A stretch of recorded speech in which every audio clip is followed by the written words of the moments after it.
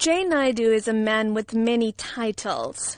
He was the minister without portfolio appointed by Nelson Mandela, a former anti-apartheid activist, and he's one of the key founding members of South Africa's largest trade union, COSATU.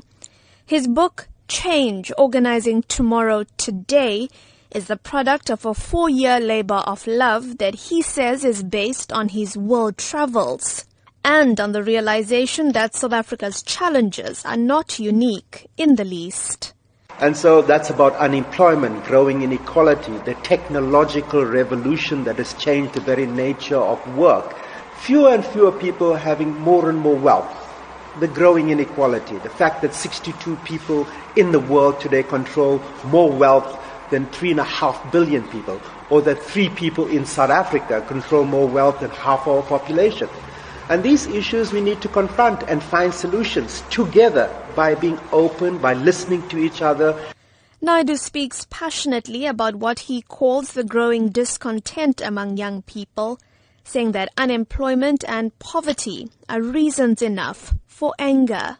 A lot of older generation activists are starting to stand up and talk out against corruption. I think a lot of younger people are saying this democracy has to address our needs, otherwise it does not mean anything for us. So while we have made progress and we can never want to go back to apartheid, I think young people today and many people in our country have legitimate grievances. Naidoo did not pull any punches when asked about current divisions within the ruling party. He says the ANC is now seen as the party for accumulating wealth for those in power. To have a situation where leadership is acting in a way that is so unethical, that is so contrary to everything that our previous generation of leaders represented, from Chief Albert Luthuli right through to Chris Hani, and people are very angry about the fact that the ANC increasingly is being used as a business opportunity for people getting into public office and themselves benefiting from that position of power. Similarly, Naidoo says trade unions must go back to the drawing board to win back trust among their members. Trade unions today face a tremendous difficulty of attracting young people. And so one of the things that trade unions have to do, like the ANC has to do, is go back to basics.